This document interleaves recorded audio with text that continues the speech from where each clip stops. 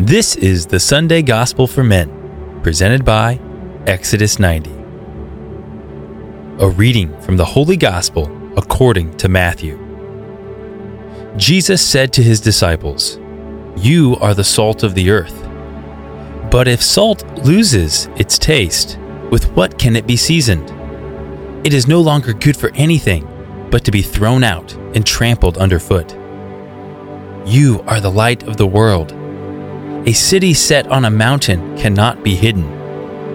Nor do they light a lamp and then put it under a bushel basket. It is set on a lampstand, where it gives light to all in the house. Just so, your light must shine before others, that they may see your good deeds and glorify your heavenly Father." The Gospel of the Lord. In today's gospel reflection, we're going to talk about being a public witness. Christianity, being a Christian, involves public action. The apostles declared fidelity to Christ before crowds, governments, towns, and cities. Jesus himself died before men in public, attesting to his great love for mankind and his Father in heaven by the power of the Spirit. During the course of human history, many have tried to make Christianity a private devotion. Even in our own time, we have seen a subtle shift in language from respecting freedom of religion toward claiming to respect the freedom to worship. True freedom of religion is not only the freedom to go into a building and worship. It also implies that one is free to fill the public square with the speech and behavior that flows from worship, as long as it does not interfere with the common good. Religion is not free if it is only given sanction to inform one's private emotions or thoughts. The good news is supposed to set men free, not simply make the worshiper feel loved. Such experiences of being loved by God and loving God in return are essential to the human experience of faith. But such reciprocal love between an individual and God must also bear public fruit.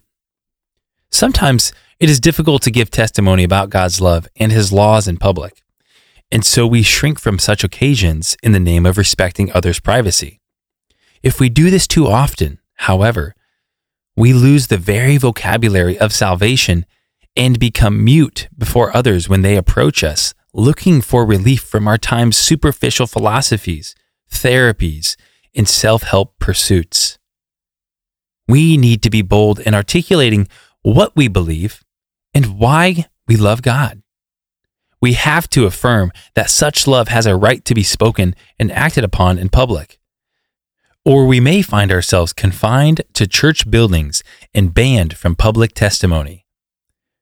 We are called to let our light shine. We are called to be the light of the world, not simply the light of the sanctuary. We may be tempted to go along to get along, but such a compromise is not prudent. It is simply self-preservation or tepid conviction. All the apostles, except one, died a martyr's death. Their light attracted the attention of those who prefer the dark.